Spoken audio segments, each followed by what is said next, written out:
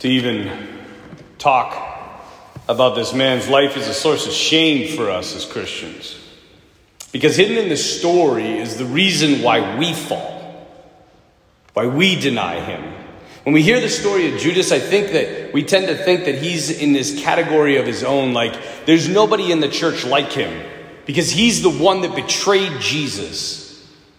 And we fail to remember that all the apostles betrayed Jesus. So why talk about Judas tonight?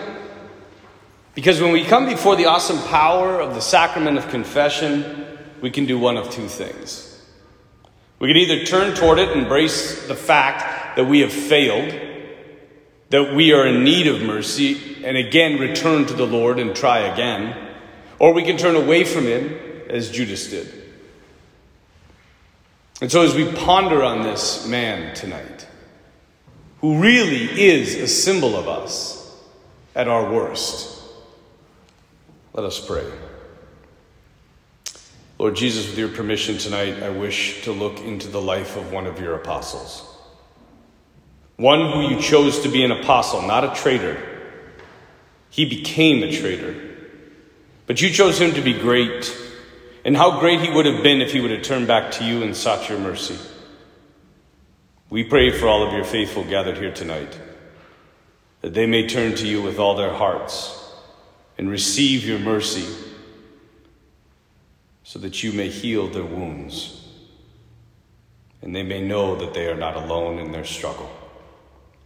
We ask this through the intercession of Mary, the Mother of Mercy, as we pray together. Hail Mary, full of grace, the Lord is with thee. Blessed art thou among women, and blessed is the fruit of thy womb, Jesus. Holy Mary, Mother of God, pray for us sinners, now and at the hour of our death. In the name of the Father, and the Son, and the Holy Spirit. Amen. As we look at the 12 apostles, right? And the last one in every list is Judas. And as I said in the prayer, Jesus didn't choose him to be a traitor. It's very important to remember that. Many people think that Judas was just set up. Like, the guy was just chosen to be the fall man for Jesus so the redemption of the world could happen. And that is not the case.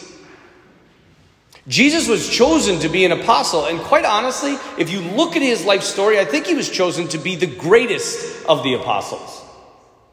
The absolute greatest. He would have outshone every single other apostle. Imagine Judas, you coming to confession to Judas. Yeah, I've done some terrible things. Yeah, well, I sold Jesus to the Romans and put him to death. So, beat that. You're not gonna. Imagine the power that man would have had if he simply would have just turned around and gone back to the Lord. He and Peter would have been an unstoppable force. But Judas didn't choose that. He's a mysterious man. His last name was Iscariot. It gives us maybe some idea into his life. Some biblical theologians say that it comes from the word Sicarius, which means dagger. Many people think, oh, dagger, he's, this betrayer, he's this murderer. No. He was probably a zealot. He was one of the ones that fought the Romans. And so, there's a chance that Judas could have killed people. He might have been a revolutionary, sort of political theologian. His whole family was involved in it. That's why they got the last name. But the one thing's for sure, he was more interested in getting the Romans out of Israel than getting Christ and his love into the hearts of the faithful. There's a 2nd century testimony that states he was the nephew of Caiaphas. Caiaphas, as you remember, was the high priest during Jesus' trial. So what's the reason for his failure? Why did he defect? Why did he betray? Again, modern scripture scholarship, which isn't worth much this day, said that he was a lover of money. Right? And they based this off of a couple things. Number one, he sold the Lord for 30 pieces of silver. But more than that, there's a scene, and I don't remember if you remember this scene, but Jesus is having supper with this Pharisee. His name is Simon. And while they're having supper, this woman, who tradition holds as Mary Magdalene, comes into the supper, kneels at the feet of Jesus, and begins to weep and wash his feet with her tears. Now remember, she's a prostitute. This is a scandal for the Jewish people. And it is at the same time that Mary Magdalene takes, it says, a bottle of perfume, costly perfume. And it even tells us how much that perfume cost. It cost a year's worth of wages. Ladies, you ever bought perfume like that? We're talking $20,000 probably for this perfume. And as you remember, in this story, right, Simon the Pharisee it says Jesus knew his thoughts, and he was thinking to himself, if this man was a prophet, he would know what sort of woman this is. My question is how does Simon know? Maybe Simon graced her presence a few times late in the middle of the night. He knew her. And as she kneels and weeps on Jesus' feet, she takes the perfume, and she doesn't just give a little drop like all of us would, very sparingly. It says she breaks the alabaster jar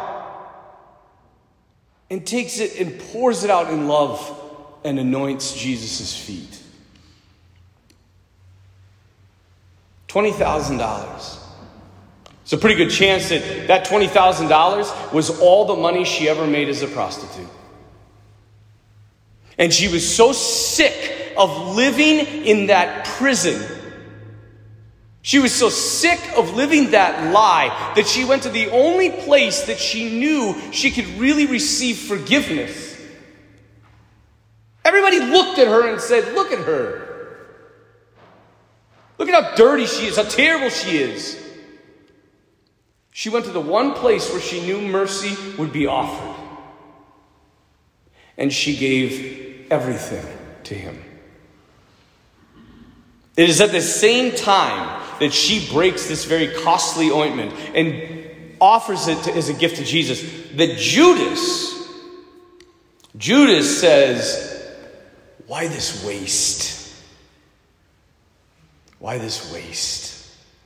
That perfume could have been sold because he knew the price of it for 300 days' wages, and that money could have been given to the poor. What a waste. You see, Judas knew the price of everything and the value of nothing. He didn't understand that there were different types of poverty, not just material poverty. And John tells us later on in his gospel, he was a thief. He didn't care about the perfume. He cared about the money. He surely didn't care about the poor. There will always be those who protest about giving anything to glorify God. To build a beautiful church. To build an adoration chapel. To buy a beautiful chalice to hold his sacred blood. What a waste, they will say. And what is even more frustrating is most of the time, these people who say it's a waste and you need to give it to the poor, don't give anything. Because they know the price of everything and the value of nothing. There was a priest in our diocese, I won't tell you who because you know who he is, but he was giving a tour of St. Peter's Basilica. And if you've ever been to St. Peter's, you know, this whole church would fit in the upper dome of St. Peter's. It is gargantuan. You cannot believe how big it is until you get inside of it. And as he was touring around and showing the treasures of this Roman basilica, this one man said, "Father, I just got a question for you." And he's like, "What's that?" And he said, "Why this? Think how many people we could have helped if we wouldn't have used all the money to build this." And this priest very wittingly responded. He said, "You know what? Someone else said that.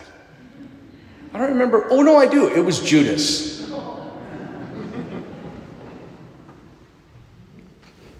You know how many souls have been converted simply by stepping foot into St. Peter's Basilica? You know how many hearts have been punctured simply by staring at the Pietà of Michelangelo? You know how many confessions have been heard? How many papal masses have been celebrated? How many people from the world who aren't even Catholic come to that place simply to see it and be moved by beauty? Because there are different types of poverty in this world. Mother Teresa said that she never experienced a greater poverty than the poverty of America, the richest country in the world, because it was a poverty of love. She said they don't love, they just work. Ego-centered people driven to power and pleasure, but little love. So there are different kinds of poverty. Modernize it a little bit. Judas, in our day and age, would have been like, I heard you on the Mount of Beatitudes. I heard you say, blessed are the poor. Where's your love of the poor now? Dining with this rich man. You don't remember all the poor we've met on this journey? I've never seen you carry a banner of protest against the Sanhedrin. Where's your love of social justice? And you use that word waste. What a waste. In Greek, you know what that word translates to? Perdition. Perdition, which is what Jesus calls him in the gospel, the son of perdition. He is the son of waste because he sold Christ for his own gain. The greatest act of waste ever. And yet how many follow? Doesn't this sound like the modern Christian? So focused on politics and the economy and their job and their pursuits and their hobbies. But in the midst of all this, they've forgotten the Lord, wasting their lives in the pursuit of the world. So we can see why people think that the reason why Judas fell was because of money, but I don't think it was because of money. And there's a couple of reasons for that. First of all, mainly because there's a lot of wealthy people in the church that don't leave the church. In fact, I know very wealthy people who are very generous to the church. Heroic generosity. And on top of that, greed is the sin of all men. We all suffer from it. The key to understanding the whole thing starts at the first mention of Judas's betrayal. And that is announced in John chapter 6. In John chapter 6, Jesus says, if you do not eat my flesh and drink my blood, you have no life within you. And everybody says, well, Jesus meant that symbolically. He didn't really mean to eat his flesh and drink his blood. That's why, we have symbolically. I just read tonight, I was watching this documentary earlier in the week on Apollo 11. The mission to the moon, where we landed on the moon. Did you know that Buzz Aldrin, who is a Presbyterian, the first thing he did when they landed on the moon was took out his little Protestant communion kit and took communion. That was hidden from everybody for decades until he wrote his memoirs. He said, the first thing I wanted to do was give thanks to God. And the first words of Apollo 8, I'm really into Apollo missions, just in case you didn't know. And I'm a little ADHD, I'm a little off topic right now, but the first words of the Apollo 8 mission were, they said, we have one thing to say to you, all you inhabitants of earth. In the beginning, God created the heavens and the earth. What's happened? You would never hear that. Our Mars mission is not going to reference God in the creation. He didn't mean it symbolically. If he meant it symbolically, it wouldn't have been a hard teaching. If you read John chapter 6, it says that after he said, eat my flesh and drink my blood, everybody said, whoa. Wait, you got to explain that. You don't really mean eat my flesh and drink my blood, do you? And he's like, okay, I'm paraphrasing Jesus on the scriptures here, but this is how it went. And he's like, okay, but let me clarify for you. What I meant to say was, unless you eat my flesh and drink my blood, you have no life within you. He says the exact same thing again. And what we don't catch is that little Greek word, because we only have one word for eating. That Greek word changes from trogein to phagein. And he says, unless you eat my flesh and drink my blood, you have no life within you. The first time he says, unless you eat it like you would eat food. And they say, Jesus, you don't mean that. You got to be talking symbolically. You got to clarify for us. And he says, okay, unless you eat my flesh and drink my blood, you have no life within you. Phagane. And that word means to tear flesh off of a bone. What's he doing? They're asking him for clarification. He's intensifying his language. That he really means eat my flesh and drink my blood. Let me ask you a question. If he meant this symbolically, is this a hard teaching? No, it's not a hard teaching. He said a lot of things symbolically. I am the vine, you are the branches. He didn't mean he was a literal vine. Nobody said this is a really hard teaching. They saw it as a figure of speech. He said, I am a gate. He's not a literal gate. Nobody questioned that. But when he says, unless you eat my flesh and drink my blood, everybody freaks out. And they say, you can't possibly mean this. And it gets so bad that people leave. They leave. They walk away. And you guys, I don't know if you understand this, but a disciple, one who followed the master, right? A disciple in the ancient world was not just like you coming to Mass. A disciple was you left everything. You left your family, your work, your pursuits, everything, and you followed the master. So when these people leave over this teaching, it's not just like they're like, man, that was a bad homily. They are literally saying, he's crazy. I can't follow him. This is too much. And Jesus lets them walk. I don't know if you know this. I might even have said this in homilies before, but that line where it says, and because of this teaching, many of his disciples returned to their former way of life, is John chapter 6, verse 66. Coincidence? I don't know. And then he turns to Peter and the apostles. He says, you guys going to leave? He doesn't sit there and say, hey, time out, come back, I was kidding, symbol. He watches them walk away, and then he turns to the church, the original 12, and say, what are you guys going to do? And Peter answers for him, and God loved Peter. Because he says, Lord, I don't understand it. He says, but if you say it's true, it's true. That's all I know. I don't get it. I don't know what you're talking about. I don't know how it happens, but I know you're God, and if you say that it can happen, I trust that it will happen.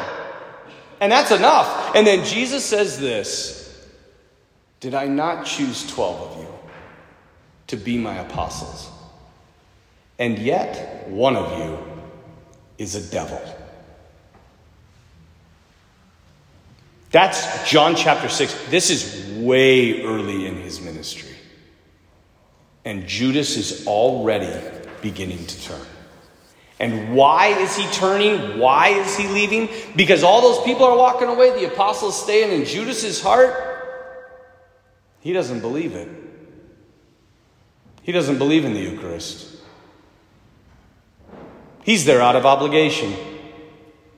He's been chosen. I guess I have to come and follow this man. We forget about how amazing the Eucharist is. They just did a study, I don't know if you know this, but they found that 27% of Catholics believe in the real presence of the Eucharist. 27%. That's a quarter. That's less than half. And we wonder why we have no power.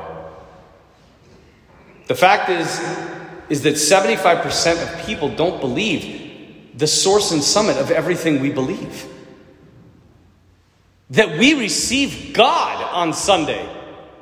Not bread, not wine, God. Remember Monsignor Richter said that one time. He said, I wish instead of saying the body of Christ, when people come up, we just said, God. God. God. There's a certain degree of truth to that. And how many people are just like, amen, whatever, leave early, walk out, talk, chew gum. This is the greatest gift that God ever gave to us. So if that's where the break began, where did it actually finish? I think it's when Jesus gave the Eucharist to the apostles. There were different placements at the supper. I don't know if you know this. For the Last Supper, it was almost in like a U shape, the table. And the place of honor during the time of Jesus was not to the right, it was to the left. And Judas was sitting to his left. Why? Because Jesus was doing everything in his power to save him. He didn't want Judas to betray him. He wanted him to be saved. So he put him in the place of honor. And then he put John, his beloved disciple, on his right. And next to him would have been Peter. And the reason we know this is because Peter asked John. So he has to be sitting next to him. And it says John was sitting next to the Lord. And we know that Judas is sitting next to him because it says that he dips the morsel and gives it to him. He's sitting right next to him. And then Jesus says this: one of you will betray me. I want you to imagine just for a moment to be in that Last Supper room. I want you to be sitting there with Jesus, celebrating the great feast of Passover. It's supposed to be a joyous occasion. And what you hear is, one of you will betray me. 10 said, "Is it I, Lord?" 1 said, "Who is it, Lord?" And 1 said, "Surely it's not I, teacher." Teacher. Is that all Jesus was to Judas? A teacher? He had no idea who he was. He underestimated Jesus just as we underestimate him. We say he's sort of a guru. He's just kind of this, gentle man that loves everybody, is accepting, doesn't care what you've done. Everybody's going to heaven. We don't know him. Because if we knew him, we would know that he said, "Be perfect as my heavenly Father is perfect." None of the apostles knew who the betrayer was either. That's telling. Which tells us that none of us is faithful enough to say that we will never deny the Lord. All of them wondered if it was them. They all wondered. They all said, is it me? I don't ever want to do that. Is it me, Lord? And then Jesus toasts Judas by handing him the greatest gift that he can give him: his own flesh and blood. The first communion. And what does Judas do? He takes it and he leaves.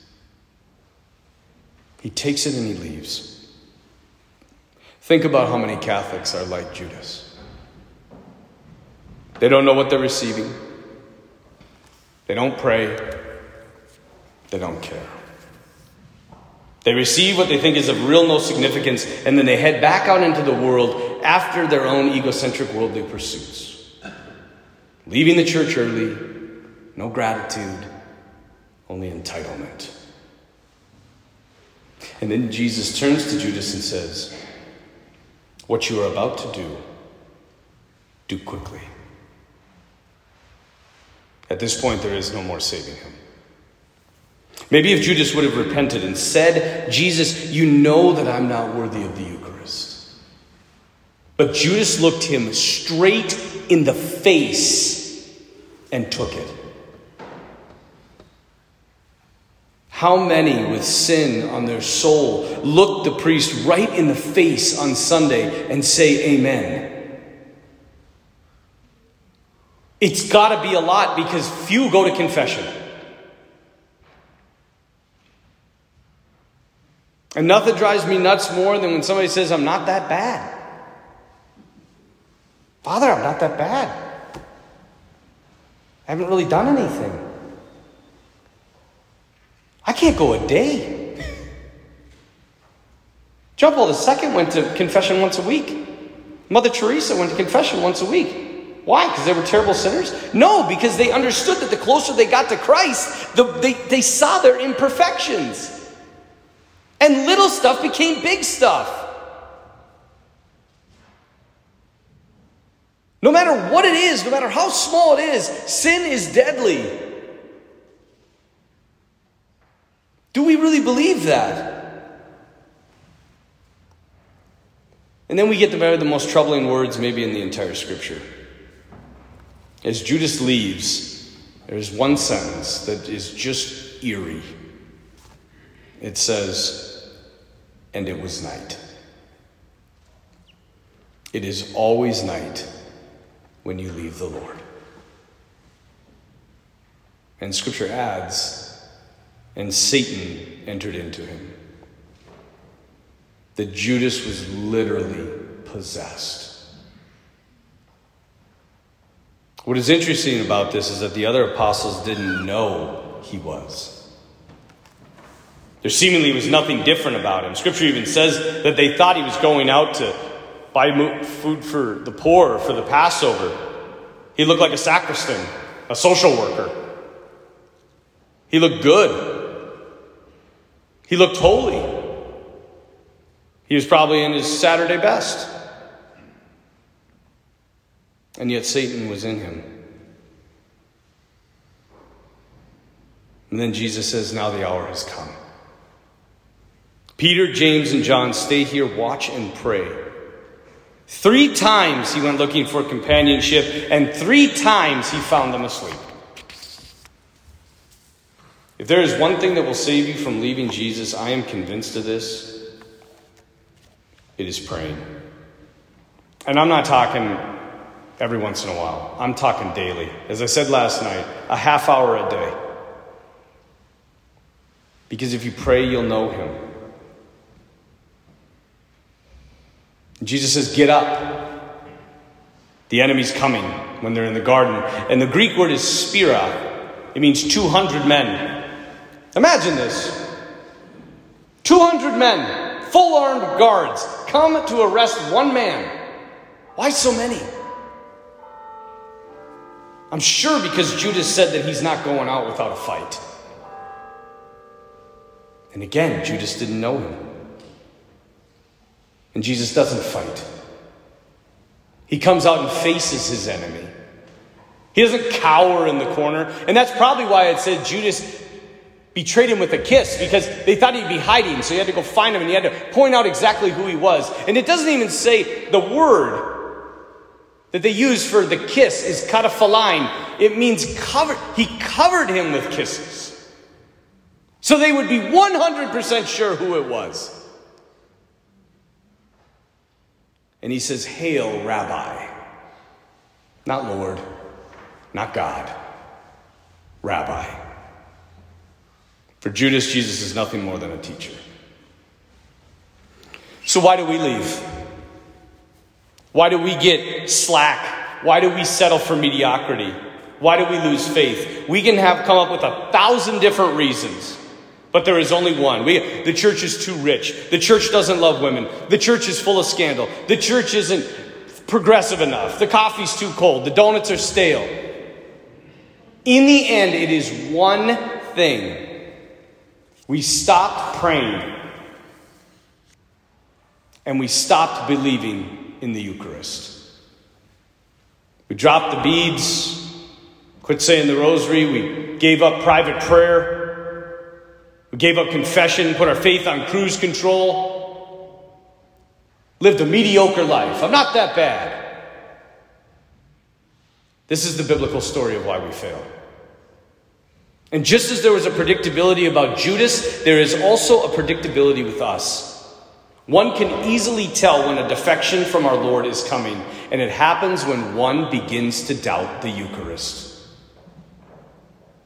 This is why Jesus could foretell Judas's betrayal.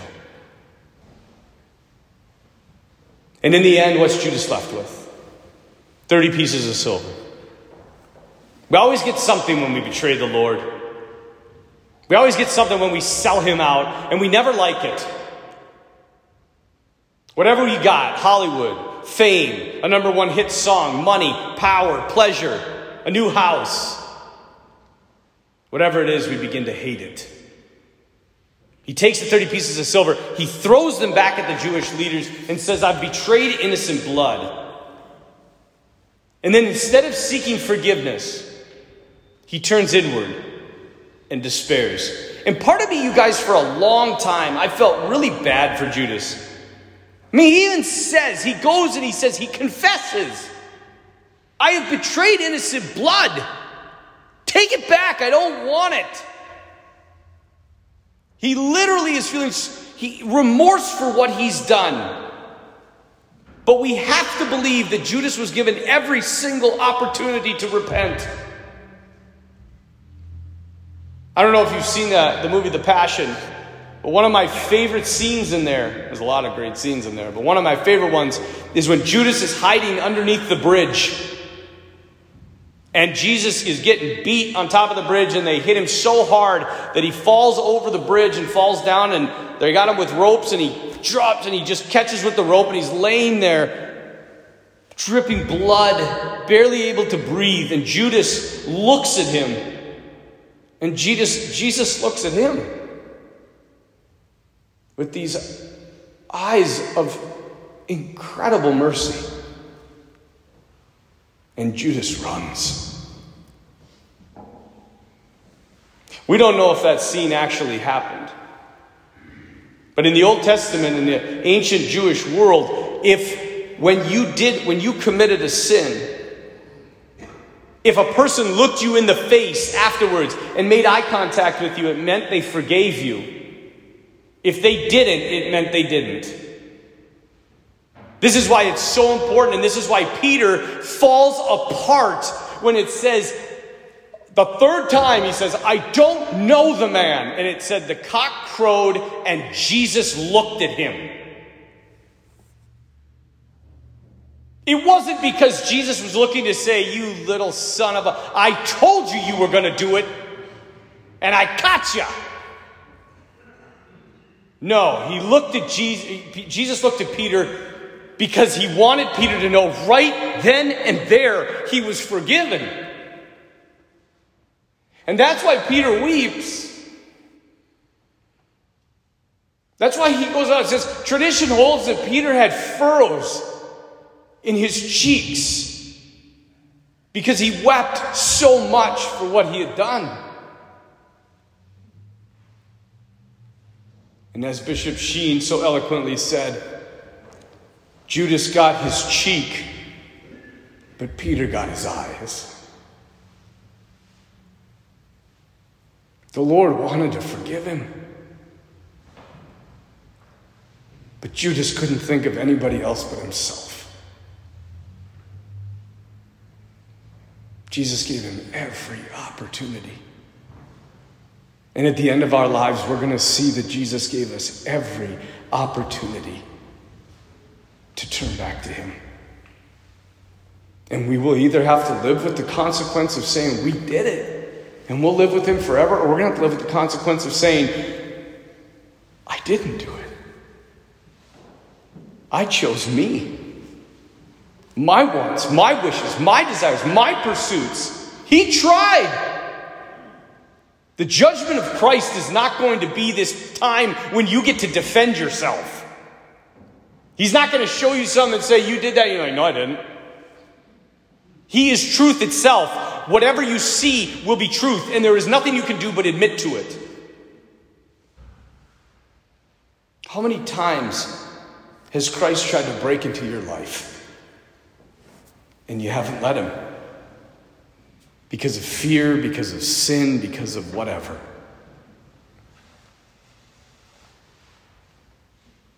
I think when it comes to Judas, a lot of us are like, I can't believe he did it.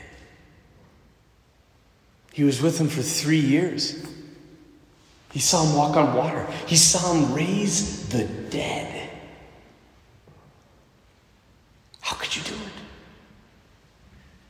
And yet we forget about ourselves.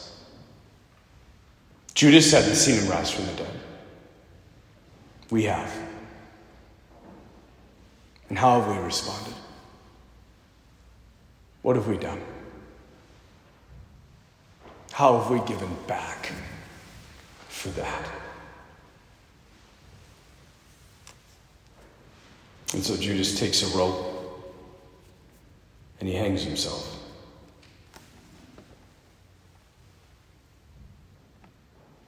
because he experienced complete despair. When you follow your own ego, it will only lead to despair. When you turn back for mercy, that's how saints are made. Judas got lost in that lie that life is about me. It's not about you. I don't care what this culture says. This life is not about you. It's not about me. It's about him. His pursuits, his teaching, his love, getting into us so we can get it to other people. How are we going to be merciful if we don't know mercy? How are we going to forgive if we haven't been forgiven? Because in the end, as I said last night, Jesus is going to give us what we desire most. And it's either going to be him or ourselves. And we will know it based on how we live. I don't know if you know Gabriel Amorth. He passed away two years ago. He was the head exorcist for Rome. He performed over 60,000 exorcisms in his lifetime. Saw some really crazy stuff. If you want a really creepy book to read, it's called An Exorcist Tells His Story by Gabriel Amorth. You will not believe what he has encountered. But he told this story where he was working with a possessed man. He was talking to the demon. And he said, whenever we encounter the demon, we try to learn more. So we have more power over them. And he asked this question. He said to the demon, suppose, he was trying to figure out hell so he could explain hell to people. And he said, suppose hell, or two people, hated each other their whole life. They just hated each other. They keyed each other's cars and they stole from each other and they beat each other up and they blew up each other's houses and I don't know. Just hatred until they died. He said, in hell will they hate each other for the rest of eternity. In the name of Jesus Christ, answer me. And the demon said, you are so stupid, priest. See, the devil always has to get a little jab because he has to answer. He has to obey. He said, you're so stupid, priest. You don't understand hell at all. Down here, everyone lives caved in upon themselves, torn apart by their regrets. There is no relationship with anyone. Hell is like a cemetery. You're alone. Now, when I think of hell, when I used to think of hell, it was a bunch of people running around naked, screaming in fire. And if that was hell, at least we would have each other. Right? This is terrible. Yeah, I know this is terrible. I can't believe I should have done. At least we'd have relationship. Imagine if what this demon is saying is true. And maybe even some of you have been here. When you're so alone, you feel like you have nothing. Imagine that for eternity. Simply because you didn't take Jesus at his word. I don't know about you, but I hate being alone. And to be alone for eternity, and the only thing that you can think about, as the demon said, you're torn apart by your regrets. The only thoughts you have is everything you screwed up. All the people that you hurt. All the evil that you caused. And he's right, because there is no good anymore. There's no God. The only thoughts you have are your own. Forever. And so, my friends, the great lesson that Judas Iscariot teaches us is that we can sell Christ, but we can never buy him. The tragedy of this life was that Judas was meant to be Saint Judas Iscariot. And the tragedy of our lives will be if we don't become a saint. But he chose to leave the Lord. And he did it through a series of choices. What will be your choice? Not just tonight, but for the rest of your life. I invite you tonight to stay for adoration if you can. To go to confession if it's been a while. To receive mercy. To start afresh. So that on Easter Sunday you can receive that resurrected life into your heart and give it to others.